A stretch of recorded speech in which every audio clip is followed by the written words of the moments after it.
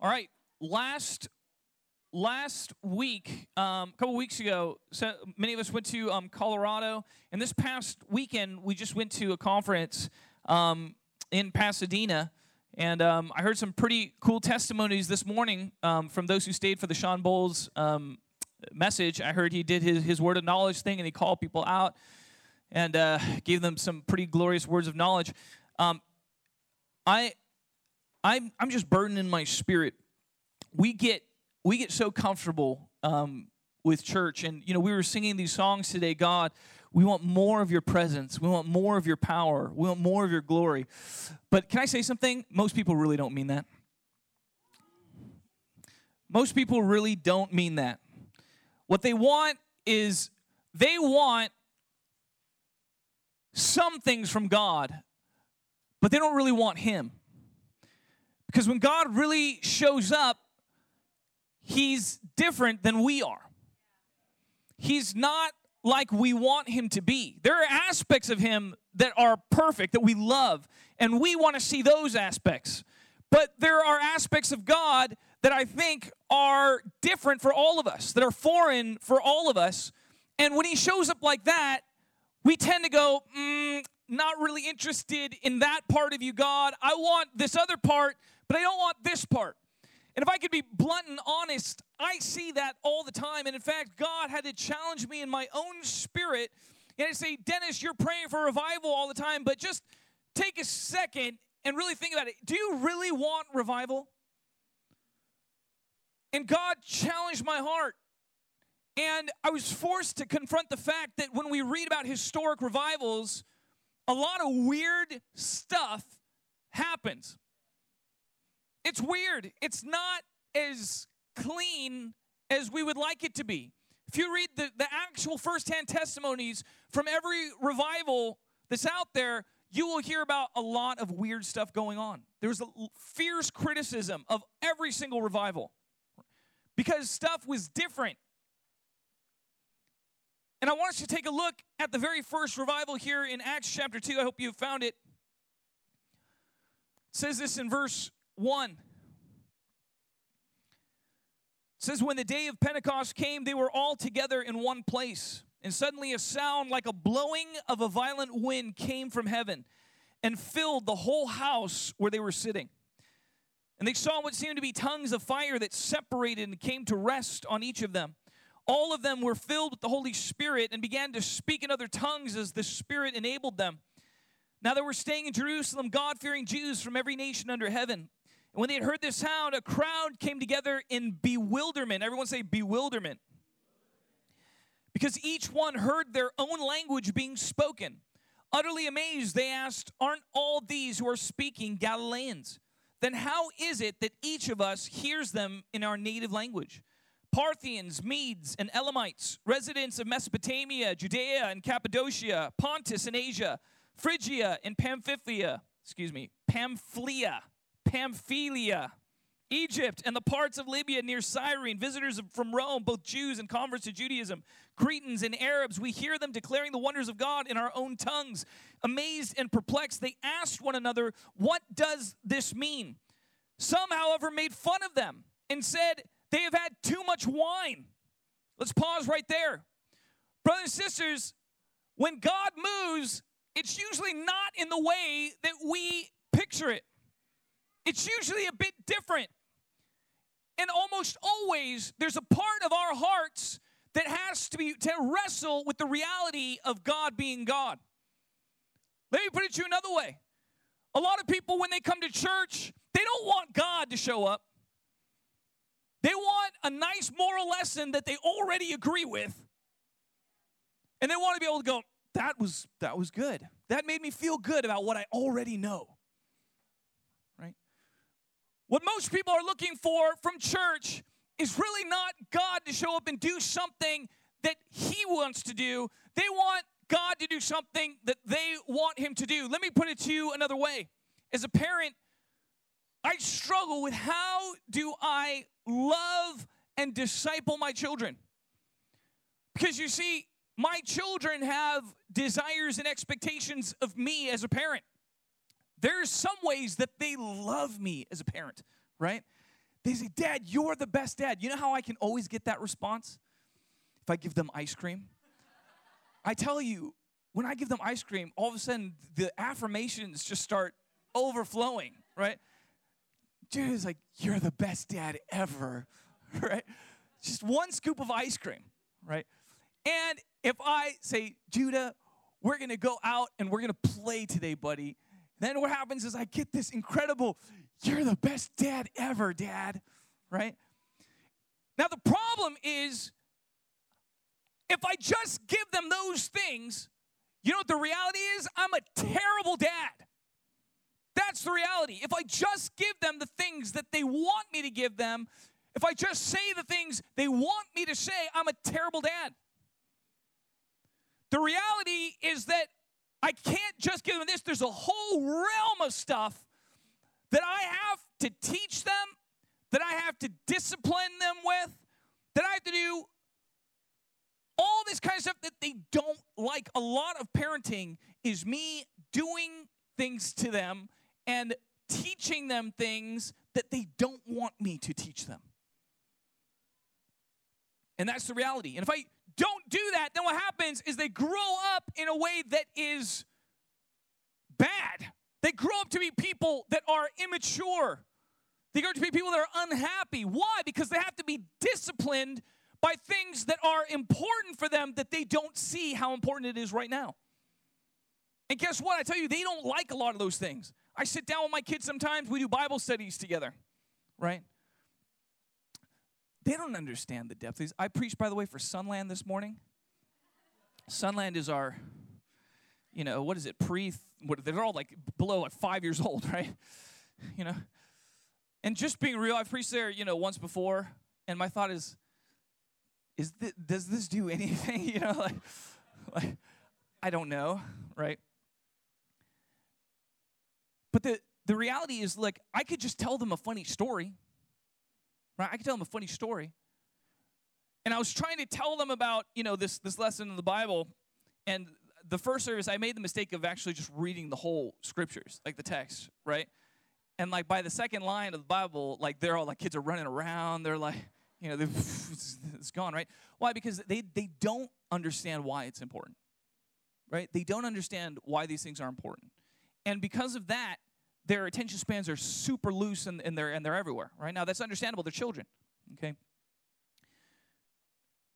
But in the same way, I want to say this. If we're really growing in God, we should be giving a steady dose of stuff that's different than our expectations of who God is.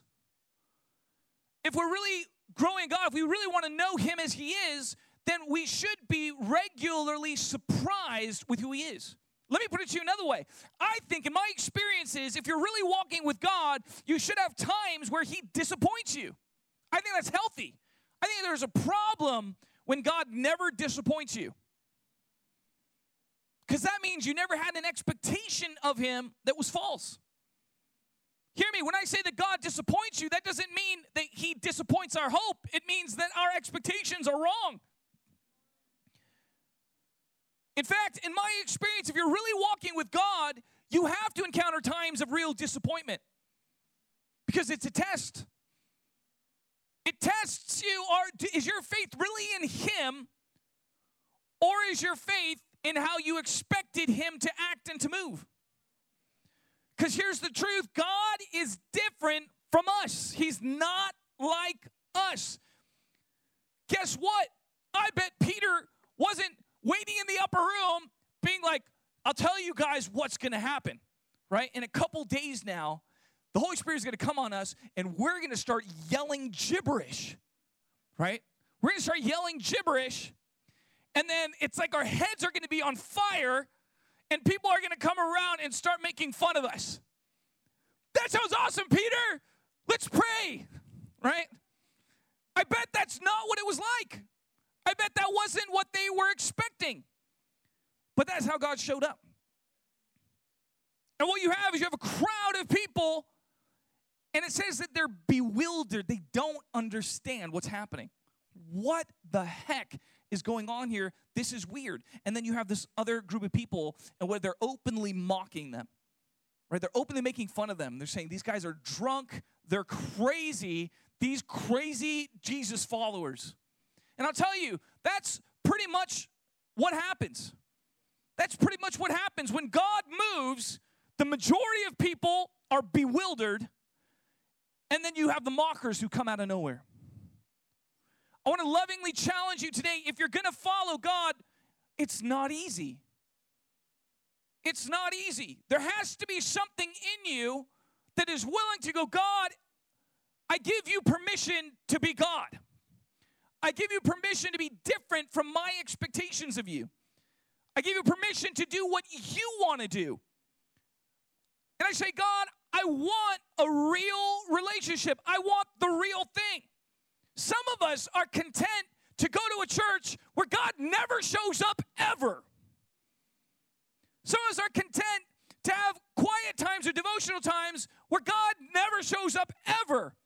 And you're content with that for like a week tops, right? And then you just don't do them anymore.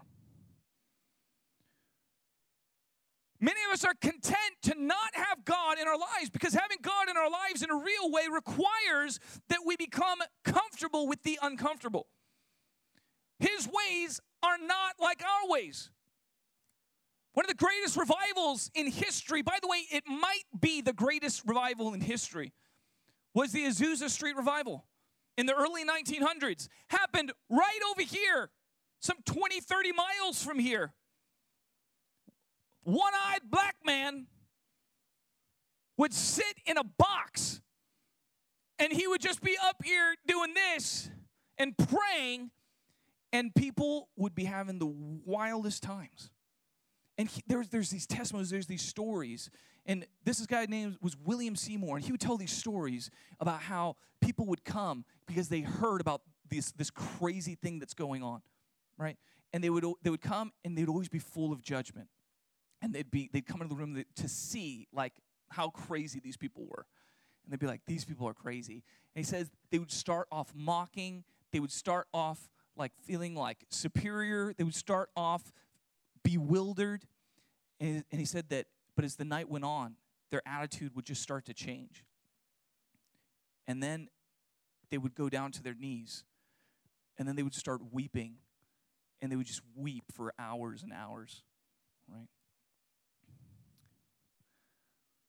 What happened was there was a group of like psychics or fortune tellers or something that started to get up and started to do stuff at these meetings because William Seymour, he didn't know what to do. It was just God doing stuff. So he would just sit in his box and pray during these meetings. So other people would come up and do stuff. And sometimes they would teach the craziest things. And people who were there, critics, would be like, look at these people. They let psychics teach in those meetings. It's clearly not from God. But I'll tell you what happened. People from all over the world came to these meetings. They got impacted by them. Their lives got completely radically transformed. They went home, and the same kind of stuff started to happen everywhere they went, right? What we saw is in the last century, in Latin America alone, Central and South America, the Pentecostal revival has brought something like 250 million people, right? There's been an incredible movement just in Latin America over the past like 30, 40 years. It's all stemming from what happened here in Pasadena.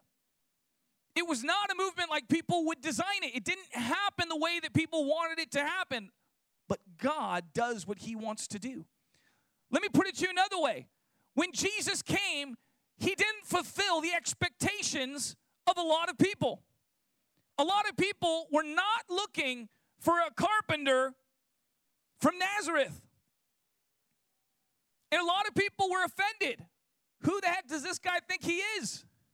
He's claiming to be God. That stumbled a lot of people. And a lot of people didn't like God as he came. And so he became a stumbling block to them. Church, why am I saying this to you? Because my heart and my ambition is this. Oh, I pray that there would be a holy discontent with having a form of godliness that never has the power, that never experiences the power. Okay? You are not to be content with a Christianity where God never shows up in your life. You're not to be content. I'm not saying you should be, mad and frustrated and screaming at God in anger. Okay, no, that's the bad way to do that, okay? The right way is to go, God, whatever it takes, I'm desperate to go after you. Whatever it takes. And if you position your heart correctly, God starts giving you convictions. You start to feel like, I got to go wherever I need to go to meet with God and to encounter him and to see him move in a great way. You start feeling the sense of, there's something else that I can do. You start to call fasts for yourself. You start to go, God, I need you to speak in my dreams, whatever it is. God, I need you to speak through the scriptures. Let me put this in another way. 1 Corinthians chapter 14, verse 1. One of my favorite verses in Scripture. Eagerly desire spiritual gifts, especially that you may prophesy. Now, I'm just going to be blunt. I see almost nobody doing this one. Okay? Now, let me put it. I do see some people doing this. But I see an entire field of Christianity that pays lip service to the Bible and openly rejects that command. I see an entire part of the body that goes, well, that's not for today. Now, those people who say that's not for today, I have a little more sympathy for them because they've created this entire hermeneutic, this entire, theology that says we're not supposed to want that. I actually feel a little more compassion in my heart for those guys, right? Because it's like, well, it makes sense in their mind. In their mind, they are really trying to follow God in the way that they know how. But there's an entire group of people that are like, yes, we're supposed to do this. Okay, great. How have you eagerly desired the gifts, especially prophesy? Oh, I don't know, I just hope one day, one day God does something, Or they have this mentality, oh, well, we should actually be really careful about that. They push back. Well, you sound too eager, right? You sound too eager. I think we need to be careful with all that kind of stuff. Funny, because that is not what the Bible says, right? The Bible says that we're to eagerly desire them, that we're to seek after them, that we're to go after them. And it gives a whole rationale as to why. Because the one who prophesies is greater than the one who speaks in tongues. Why? Because he edifies the body. He builds up the body, the one who prophesies. What's my point? Brothers and sisters, I think you are supposed to be prophesying. Not tomorrow. I think you're supposed to be prophesying today. I think we're not supposed to have to go to the Vox conference to see Sean Bowles do it and be like, man, I wish I could see that a little more. No, I think we're supposed to be longing to see that today in our own lives. I think living with the tension of that is healthy. Being like, God, I know I'm called to be here, but I'm right here. But God, I want to be here, and I'm pursuing it. I'm going after it. That is a healthy tension. You know what's not healthy? God, you say I'm supposed to be here, but that's impossible. So I'm not even going to really go after it. That is an unhealthy tension. Brothers and sisters, I want to challenge us today. I don't want us to have the mentality of one day, maybe, God might move, and that will be great. No, I want us to have a heart saying, God, I want you to move in my life. Even if there's not a general revival, God, I want you to move. I want there to be revival in my personal life. And guess what, God, if it's not like I would expect it, whatever you want to do, God. The reality is that if we're going hard after God, we will be forced to go in places that are uncomfortable for us. Okay? In the same way that this crowd was met with an uncomfortable thing to see. None of them wanted to see a bunch of people speaking gibberish, right? But they saw it, and because they saw it, because of the faith of those who stayed in the upper room and prayed for the blessing, these people were able to see a miracle. It wasn't their faith that released the miracle. It was the faith of those who persisted in the place of prayer. When it seemed like all hope was dead, when it seemed like the Savior, the one that was to fulfill all their hopes, had left them, and now they're on their own. But he said, wait here and pray until power comes from on high. Hear me, I give you the same command. Tarry in prayer until the power comes in our generation. Do you understand? It's the same thing. tarry in prayer until the power comes, because God is getting ready to release a great revival in the earth. And I say that those who have labored in prayer will partake. I say that those who have not are in danger of missing out on what God's doing. They'll hear stories about this weird movement of crazy charismatic Christians who are doing weird things in other parts of the world, and they'll brush it off. Do you hear what I'm saying? Brothers and sisters, if we want to be part of what God's doing, we have to embrace what he's saying to do, and we have to see with eyes of faith. And I challenge it right now in the name of Jesus that you would be shaken to say, I am not okay with a practice of Christianity that stands in contrast to the Scriptures. Hear me, there's a lot of great Bible teachers out there who have lots of wisdom in other areas. But I say this, any Bible teacher who says that we should not eagerly desire spiritual gifts and to pursue them hard, I say that that wisdom is not from God.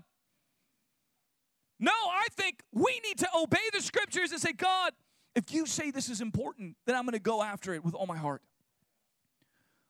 The way I put it, and I'm going to put it in our Ignite meeting next week, is that spiritual gifts are the tools that God gives us to accomplish his mission. Let me ask you, how the heck are you going to obey God's commands without the tools that he gave you to obey them? How are you going to do that? I liken it to building a house. And God's saying, go build a house. And you're like, yes, Lord. And you're out there trying to karate chop some tree limbs. You're trying to saw the trunk with your hand. And you're like, this doesn't work. So what do? You start minimizing your expectations, right? Well, we can't disciple nations. So now I'll just try and disciple that one guy, right? Now, look, if your faith is for the one guy, praise God, just start with that, okay? I don't want to put that faith out, okay? Start there, okay? But I'm saying the church needs the faith to understand that we're called to disciple nations, which means that we require supernatural power. We must have the vision for supernatural power, and it can't be, oh yeah, those guys are supposed to have the power. I'm supposed to be the dude that carries the music cables. That's my job in the kingdom. No. Look, that's all of our jobs. Okay, all of us carry music cables. All right? All of us do the servant labor that's required, okay? And there ain't no such thing as those are people who do the, who do the menial tasks, and then I do the glorious tasks. Come on, man. No, we all do the menial tasks, okay? And we all do the glorious tasks. We do different glorious tasks. We specialize in different glorious tasks. But there's got to be something that rises up and takes the seed that's given to us and waters it and nurtures it and causes it to grow. What am I saying? I'm saying that Paul told Timothy, fan into flame the gift that is inside of you. Don't let it lie there dormant and unused. Don't let the gift languish inside your spirit being unused because you never had the faith to draw it out. See, this is the battle for us today. How do we have faith for something that very few people have faith for in our culture? How do we have faith for it? Well, I'll tell you, it starts by repentance. By saying, God, I believe, help my unbelief. The hardness of heart will make you reject it and say, no, I don't want that. I don't need that. And look, modern day cessationism, the belief that the gifts are not for today, the underlying conviction is that we don't need the gifts anymore. Okay? We don't need the power of God like that. And I just want to stand here and say that is about as unbiblical as you can get. Okay? That is about as unbiblical as you can get. Because everything in the Scripture says that you need them. Okay? You need them. Paul makes the case in 1 Corinthians chapter 12 that we're all gifted in a variety of ways, and because we're gifted in a variety of ways, we need one another. So the whole idea that I don't need gifts at all, boy, you are really missing it, dude. No, Paul says you need the gifts, and because some of them are in other people, you need them too. He makes the point that we need one another because we all play different roles. We're like a body, right? The eye can't say to the foot, I don't need you, because then the eye would be stuck. Can't walk around anywhere, right? Brothers and sisters, in the same way, I say this as your pastor, you must grow into maturity. You must grow into maturity. Nobody can force you into maturity. There must be a faith that rises in you and says, God, I must grow. I must utilize it. Now, hear me. I think one of the things that keeps many people in our culture from being able to develop in their gifts is that they do not believe that they are gifted. They do not believe that God has given them something that immensely valuable because it feels presumptuous, right? The great sin in our culture is the sin of presumption, right? Who's got a prophetic word, right? Justin comes up, right, and 10 people in the back are, liar, right? 10 people in the back are, dude, he's not that holy, right? 10 people in the back are like, yeah, who does he think he is, right? I'll tell you who he thinks he is, right? He thinks he's somebody that God can use, right? The judgment that we have towards others is the very thing that keeps us in immaturity, right? With the judgment we use, it gets used against us as well. If we don't give others the freedom to be passionate in the pursuit to believe that God can use them in great ways, then we'll never be able to have the faith for ourselves that God can use us. What am I saying? I'm saying there's got to be something that applauds those who step out. Can I tell you somebody who is amazing at this? Our brother Jonathan Kim is not here today. I want to tell you, that guy has a bold faith. That guy, he wants to be on this microphone all the time. Me and my wife, we joke about it, right? Like, he loves that microphone. But I'll tell you, there is this boldness in him where he's just like, even if I'm wrong, I'm going to let it out. There's something so commendable about that, right? There's something so commendable about that. That in our culture, why? We err in the opposite direction. You might have a word boiling inside of you, but unless I literally pick you up and force you on the mic, you're just going to leave it inside of you. Ain't nobody can hear that word, right? I want to say this, the timidity in our culture kills our ability to grow into maturity. I'll say this, you have incredible access. You have unprecedented resources in your life.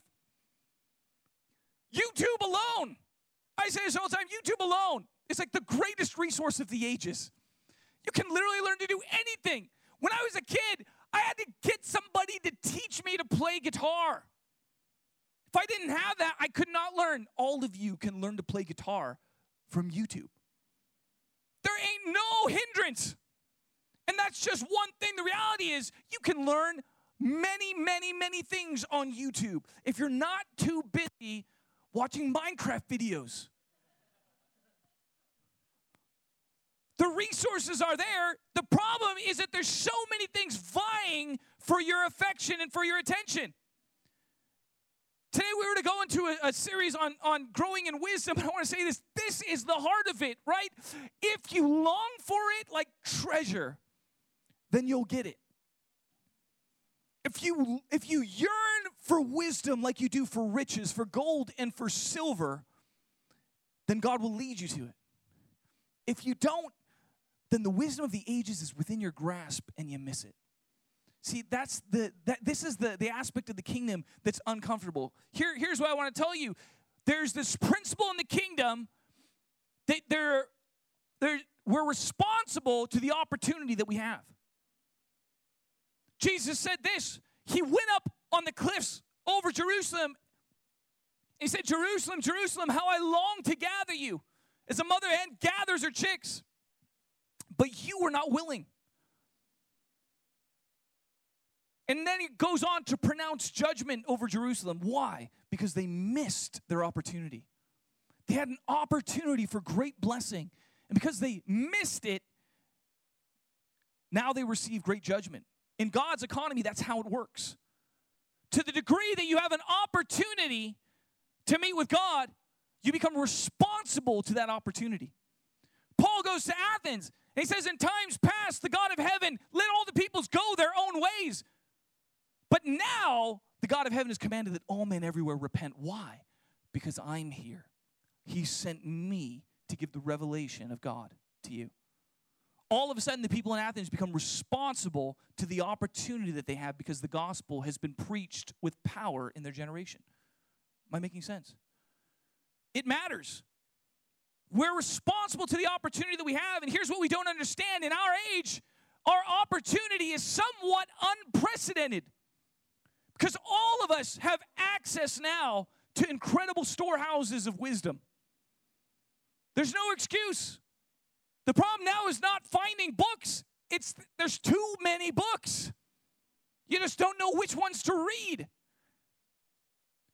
Brothers and sisters, I want to say there's an incredible opportunity in this generation to take hold of God's purposes. I want to say, do it. Don't be satisfied with a Christianity that's just ethics and morality.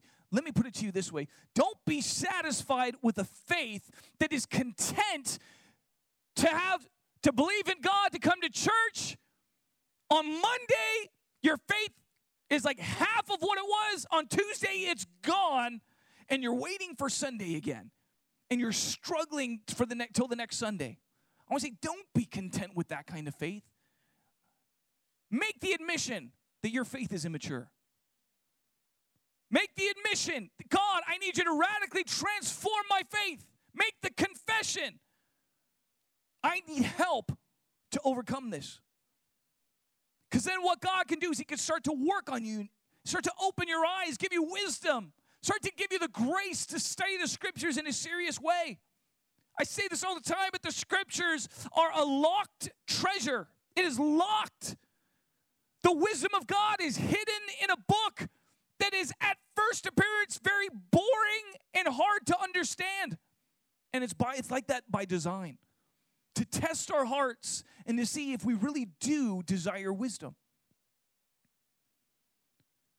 Brothers and sisters, my desire here today is I want to challenge you to embrace the things of God, to not jump into something that is the same as you've experienced in seasons past, but to allow yourself to have experiences that are uncomfortable with God. And not only that, but you have to run to those experiences. That's why, look, can I tell you, there's so many conferences going around. We just had 2. We have our Ignite conference next week, right? There's another conference that's coming up a little bit later. But I tell you, those are 4 conferences out of like hundreds, right, that are going on all across the United States. In just our region. There are so many opportunities to encounter God. Now, here's the thing. You can go to every single one of those conferences and have no encounters with God. It has much more to do with the posture of your heart than it does with you just going places. But I'll say this. If the posture of your heart is hungry, then God can speak to you almost out of anything, right? I want to challenge you. Don't waste your summer. This is the word that God gave us right at the beginning of summer. Don't waste it. How many more weeks do we have left until school? 3, 2, 4. Can I tell you, those weeks are a treasure. It's a treasure. It's not valuable because you can watch the entire, season of some stupid TV show. No, if you're struggling with that, fast it. Come on, the rest of summer. Just fast it. It's so simple. But I don't know what to do, Pastor. It's fast. Right? It's so simple. Or, look, you can fast it or you can just cancel. And I say that because that's exactly what the Lord told me to do. I literally lived without personal video games for 6 years of my life. I lived without internet for 2 years. Oh, but I can't do that. Then you can't grow. Oh, I'm sorry. You wanted the easy version of Christianity. Wrong church, buddy. Wrong church. You want the real version of Christianity? Jesus said, take up your cross and follow me. Oh, but, there's no cross these days, Oh, I'll help you find a cross. We can talk a little bit. I will help find you a cross that's perfectly fit for your life. Okay? In every season of our lives, we must take up the cross that God offers to us. He doesn't force a cross on us. He offers a cross in every season, right? And the cross is the way that we find resurrection life. You have to go to the cross to experience the life. Everybody wants the life. Pastor Dennis, how come I don't move with that kind of power? Well, where's the cross? I'd say every single person that I know that walks in great authority and great maturity has incredible stories of what it cost them. Like everybody, like, oh, God just doesn't do that. No, he will do that for you if you will take up the same kind of cross. That's how this works. It's really simple. You say, God, I want the power. God says, how much do you want the power? And this is me saying, oh, that we would long for the power. Oh, that we long for it. And I want to challenge that thing inside of you that says, no, I don't really need that power. Yes, you do. Yes, you do. You need that power. Even if you have no vision for helping other people, you need it for your own life. You need to overcome your own fears, your own insecurities, your own destructive tendencies. You need it for when you get married and you have to deal with the realities of intimacy in your life. You need it to deal with the hardships in your family. You need the power of God in your life. You need the wisdom that comes from above, but I say that's just the beginning because you need it for yourself. But the reality is there's a broken world that needs you to arise into your calling. That's what Romans 8 is about. The earth is groaning for the sons of God to be revealed in its fullness. That's you. The earth is waiting for the church to arise in its maturity, to be the bride of Christ, equally yoked to Jesus, and to display what is possible for a surrendered people. That's what the earth is longing for. And brothers and sisters, I just want to say this. We have an unprecedented opportunity. We have an unprecedented opportunity in this generation. Every generation has to understand that it's called to surpass the previous generation. I look at heroes of faith today, and I go, God, I just pray that I could just get somewhere close to that. That would be so amazing, right? But the reality is that the calling is to surpass the maturity of the previous generation, right? We have to look at people like Sean Bowles and be like, God, let me surpass that, Lord, right? We have to look at these people who are seeing entire cities come to the Lord. We listen to Brian Barcelona. I remember I got stirred watching videos of Brian Barcelona going on high school campuses. He's doing assemblies at high schools. And I remember I saw a video where every single person in the auditorium came up to receive Jesus. I was like, I ain't never seen nothing like that. In an American high school in Los Angeles? Like, what planet are we living on right now? But it challenged me in my spirit. Am I making sense? Brothers and sisters, you need to dream the same dreams. You need to kill off your weak dreams. I'm telling you, some of you guys got some weak dreams. Just admit it, right? I just want to have a nice job and, get a girlfriend and, man, what kind of a weak dream is that? No, look, it's true because if your dreams are only taking into account what you can do in your own strength, you're completely missing out on God's call for your life. For you to be able to start to access the things of the kingdom, you have to start dreaming His dreams for your life. And guess what? They're always going to be bigger than what you can do in your own strength. That's the nature of how this works. And guess what? You dream those dreams in this season of your life. It's not like, next season I got the fullness of it. Yeah, right. You dream God's dreams, His real dreams for your life, and you're persisting through season after season of getting closer and closer, seeing more of it and more of it fulfilled. I want to say, you cannot outdream God. You can't. The size of your dreams are all small compared to God's dream for your life. And hear me, I'm not talking about fanciful thinking. Like all of us can oh yeah, I see myself and I'm waving my hand and billions of people are getting saved. I'm not talking about fanciful thinking. I'm talking about a real dream that enters my heart in such a way that it stirs up a deep longing for it, right? I've had those dreams in my life.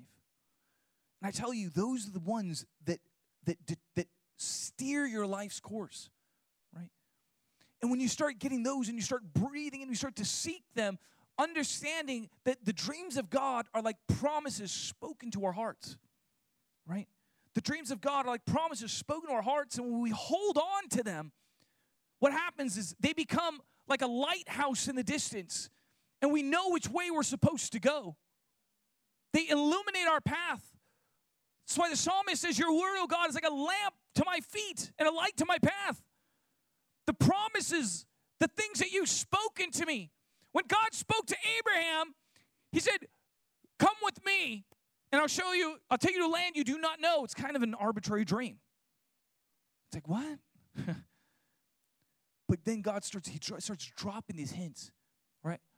I'll make you into a nation, right? Greater than the sand of the seashore. Abraham, look up in the sky. How many stars are there? He's like, I don't know. I was like, way too many. He's like, so will your descendants be. I think it's easy for us to not understand some of these dreams because we're like, who cares? Lots of descendants, right? But you have to understand, Abraham lived in a world that was so dangerous compared to our world. And he had no progeny. He had no child of his own. For him, that seemed impossible, but something deep inside his heart longed that it would be true.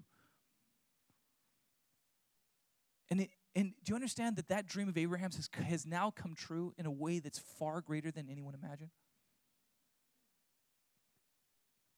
Do you understand that the three great monotheistic religions all hold Abraham as their spiritual father? Islam, Judaism, and Christianity. They all see Abraham, right, as the spiritual father of the movement.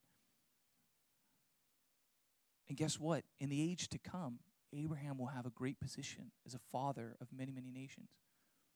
It's not just, the Jews that are alive today. No. God was giving him an eternal promise, right? And his promise was real. It wasn't figurative. I really think the number of stars, that's how many descendants Abraham's going to have, right?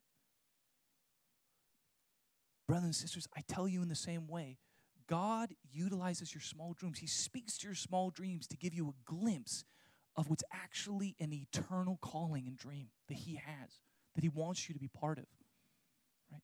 But that's why everything I talk about is so weird, right? Because you have to see it by faith. If I just tell you, look, God wants you to have a happy marriage, that's absolutely true. But you know what? Lots of people can have happy marriages. Look, there's a part of your heart that longs for that. Some of you just want that intimacy and that closeness. And I say, look, that is part of God's design. That's part of his dream for you. But that is just the first part. Do you understand the age to come, we won't have spouses? Why? Because we'll have a much greater degree of intimacy with everyone than we can imagine in this age.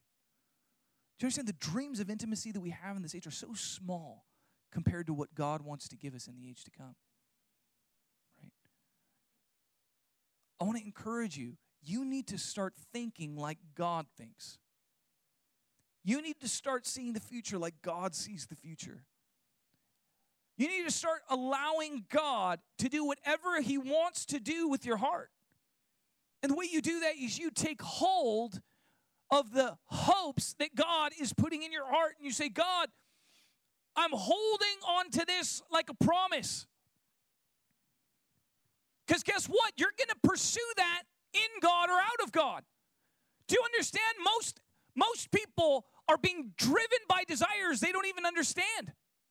They're killing themselves trying to please people. They don't even know why they want to please them. So many people that struggle with all sorts of fears and issues, they have no idea the inner things that are driving them, but they've been fooled into believing that they're going to get it by pleasing their professor or their boss or their parent or their boyfriend or whatever it might be. I want to say they're being led in their ignorance of their hearts.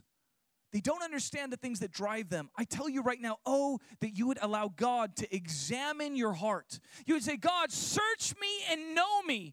See my anxious thoughts, God. You're not saying that because God really wants it. He does.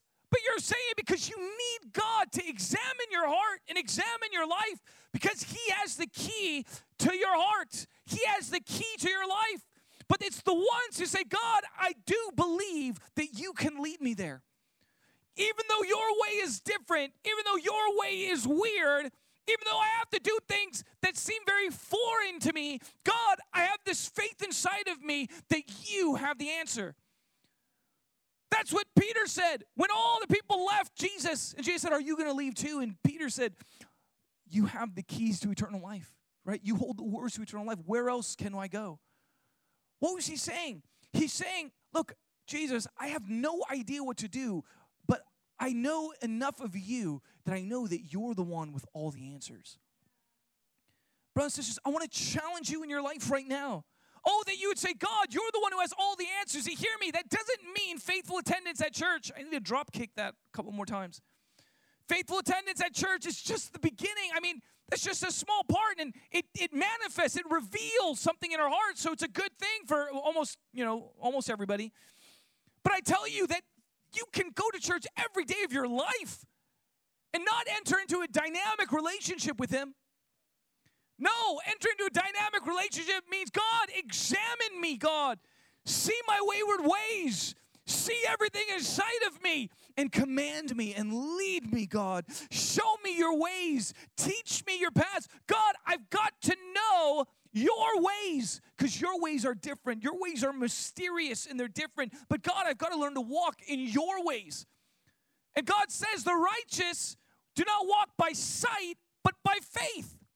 What does that mean? That means they're not making important decisions in their lives based on the things that they know. Oh, yeah, USC, they got a really great program in education. Sorry for education people, right? Oh, yeah, that sounds like a good idea. And then I could go to grad school, and then I could, you know what that is? That's walking by sight, right? That's walking by sight. Oh, and then I could go and, get that internship and then, do this and do that. Now, hear me. I'm not trying to bag anybody who's doing that because there is a wisdom to that. But I'm saying that cannot be the controlling dynamic of your life, right? We make our plans in pencil. I always say that because when the voice comes and speaks to us, He interrupts our plans and takes us another way. Everyone that I know that walks in dynamic faith has God interrupt their lives and take them in directions that they did not expect to go in. When I was 22, 23, God spoke to me and said, Dennis, quit your job, move up and plant a church. I was like, what? I don't want to plant a church. But she's happy I planted a church. Right? But hear me, everyone that I know that walks in dynamic faith, right, they all have stories of how God interrupted their plans. That's why I say, look, make plans. That's a good thing, okay? But make them in pencil and with the hope and expectation that God is going to move in your life in such a way that it demands that the trajectory of your life radically shift and change. Because, look, I make my plans based off of what I have and what I'm doing in a particular season. If I could raise people from the dead left and right, I wouldn't be here. Right? Our plans shift according to our faith. Right? When we go to new levels of faith, often God starts to change the plan in our lives. Right? We should not have a vision of the future that's just like, oh, I'm just going to work, I'm going to get, a job and 2.3 kids, and then I'm going to die. Right? That is not the vision of life we should have. The vision of life should be, God, I'm going to pursue you with all my heart. I'm going to grow. You're going to help me overcome these various fears in my life. God, you're burdening my heart for these gifts. Father, you're burdening my heart for these people. And I'm going to be faithful to that calling. I'm going to do what it takes. I'm going to step out in faith. Mike Bickle got started in ministry because the Lord told him, do some kind of Bible study. I forget if it was in high school or college. Just like, do a Bible study. So he just started his own Bible study. Nobody told him to. The Holy Spirit told him to. Right? Brothers and sisters, I pray that God would tell you to do things that I did not tell you to do. I pray that God would tell you to do stuff that human leaders aren't telling you to do. Now hear me, I'm not saying be rebellious to human leaders. I'm just saying, if God's really leading your life, He starts telling you to do stuff that you don't get from other sources. Right? And I want to challenge you. I challenge you with it. I challenge you not to live a normal life. I challenge you. I challenge you not to just be successful by human standards. I'm not impressed by that. God's not impressed by that. You know what God's impressed by? Faith. When He sees dynamic faith, He's impressed. think about that for just a second. You can impress God by your faith. We get these stories in the scriptures, just a couple of them, where Jesus is awestruck by somebody's faith. Think about that for a second. That is amazing, right? We can blow God away with our faith. That excites me. You know what doesn't impress God? Things that impress people.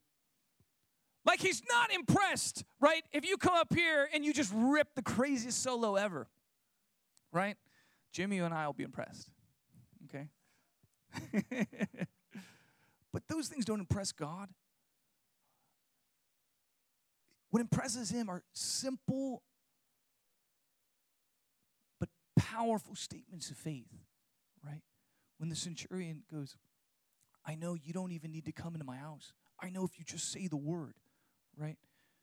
I think Jesus was impressed by the woman, right, who forces her way through the crowd.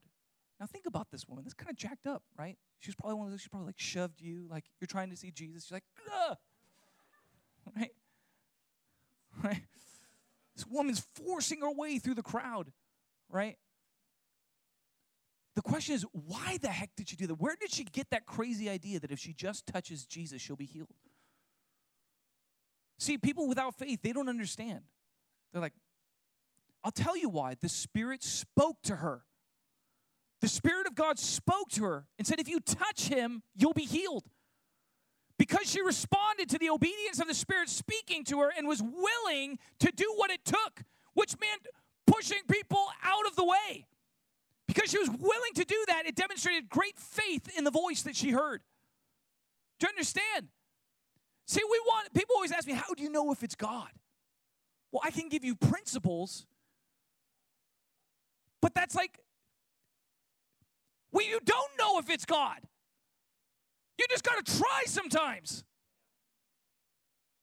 How did Zacchaeus know to go up in the tree?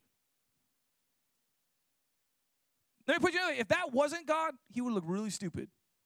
Short guy climbing a tree, right? Very undignified.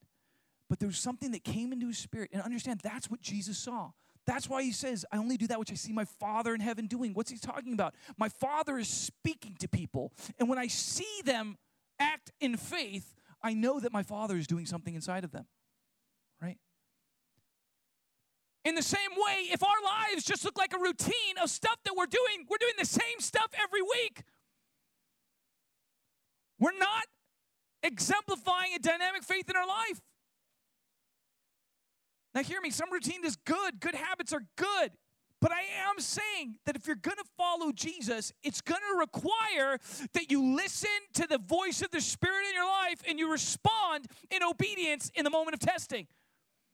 How do you know that that's the moment of testing? You're thinking about a rational sense. I can't give you a rational, when you see a blue cloud, that's when you know it's the Spirit. No, it's when it's really God speaking to you. You better obey. Does this make sense? And it's the longing of our hearts that helps us recognize the voice of the Spirit in our lives. It's the longing of our hearts. So I say this right now, church, let's arise in this generation. Let's arise in this generation. Let's arise in this generation. Let's be the ones that take hold of God's purposes in this generation. Hear me. Some of you who have felt like you're always in the back, I want to declare that God is moving you up to the front in this season. I've felt for months now there's a thing specifically on women where God is raising up women to be leaders in this coming generation. I feel like there's been a word that's been out there, but I've been feeling it myself. I want to call you to say, I'm not going to let people look down on me because I am young or because I am a woman. Hear me, you don't need positional authority to be a dynamic mover in the kingdom. When I was the backup acoustic guitar player on my worship team, most useless position ever, I determined in my heart that I was gonna have an impact on that worship team, right? I was gonna draw the presence of the Lord with my anointing alone. I'll tell you, man, there was fruit from that season of ministry. There was fruit from it. Don't worry about the position. Don't worry about the title. Worry about the anointing and the power. Let me put you another way. You start raising dead people, I will make you a leader in BTM.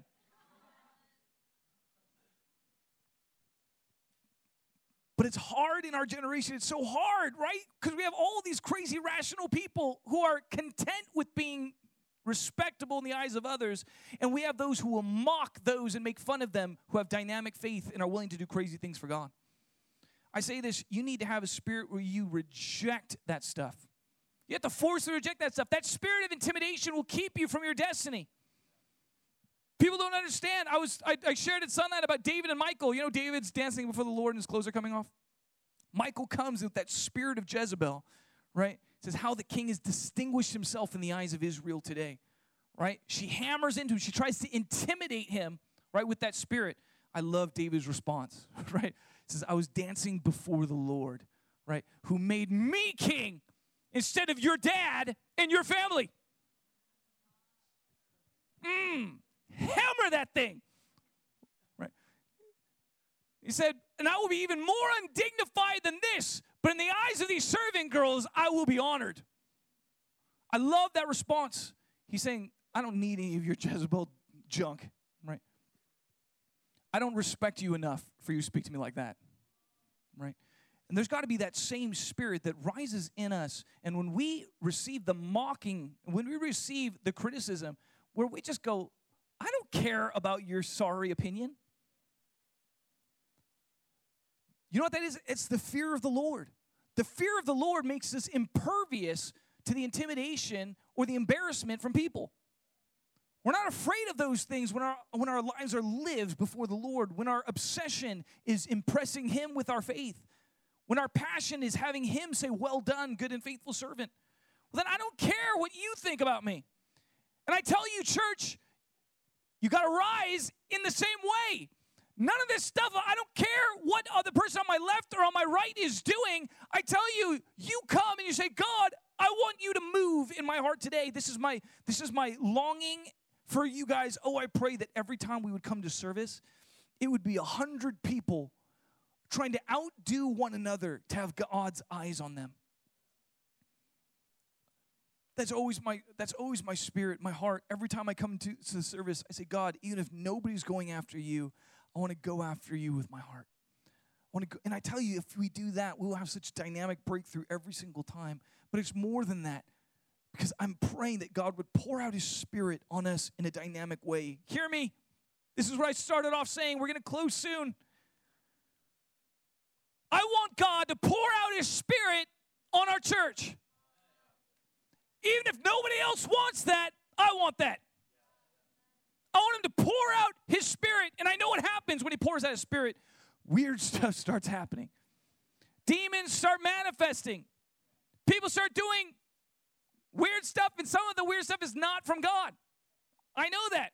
I don't care. I want the real thing. I want Him to pour out His Spirit. I want signs and wonders to start to manifest in a great way.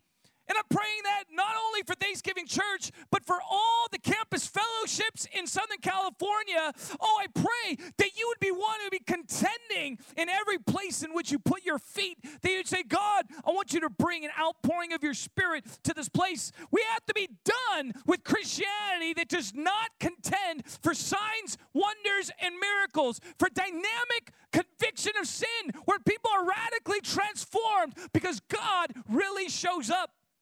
That's what we're going after. And look, if we're just after just a nice church, respectable, I don't want to be a part of it. I challenge you to take on the same spirit. Take it on. If nobody follows God in a dynamic way, I'm going to follow God in a dynamic way. If nobody's searching the Scriptures to get wisdom, I'm going to search the Scriptures to get wisdom. If nobody's trying to heal the sick, but the Lord has spoken to me and given me a dream, I'm going to try and heal the sick. I challenge you to follow the Spirit of God and not human leaders in your life. I need to be really careful when I say that. Don't have a rebellious spirit. Have a teachable spirit. But don't be limited by the faith of leaders in your life. Okay? Learn from leaders, right? Obey them when they command you in the right ways. Obey them, absolutely. But I'm saying don't let their lack of faith get in the way of your pursuit of God. I tell you, that's why that's why he ran into the troubles that he ran into. Why did David experience such persecution? Because the anointing on his life was so much greater than Saul's. And it stirred up a jealousy within Saul. And Saul was driven to try and smash him down because he felt threatened. I say in the same way, I give you permission as a leader, have more faith than me. Do more miracles than I do. Prophesy in a greater way. Come on, surpass me, church. I dare you in Jesus' name. Worship team, get up here.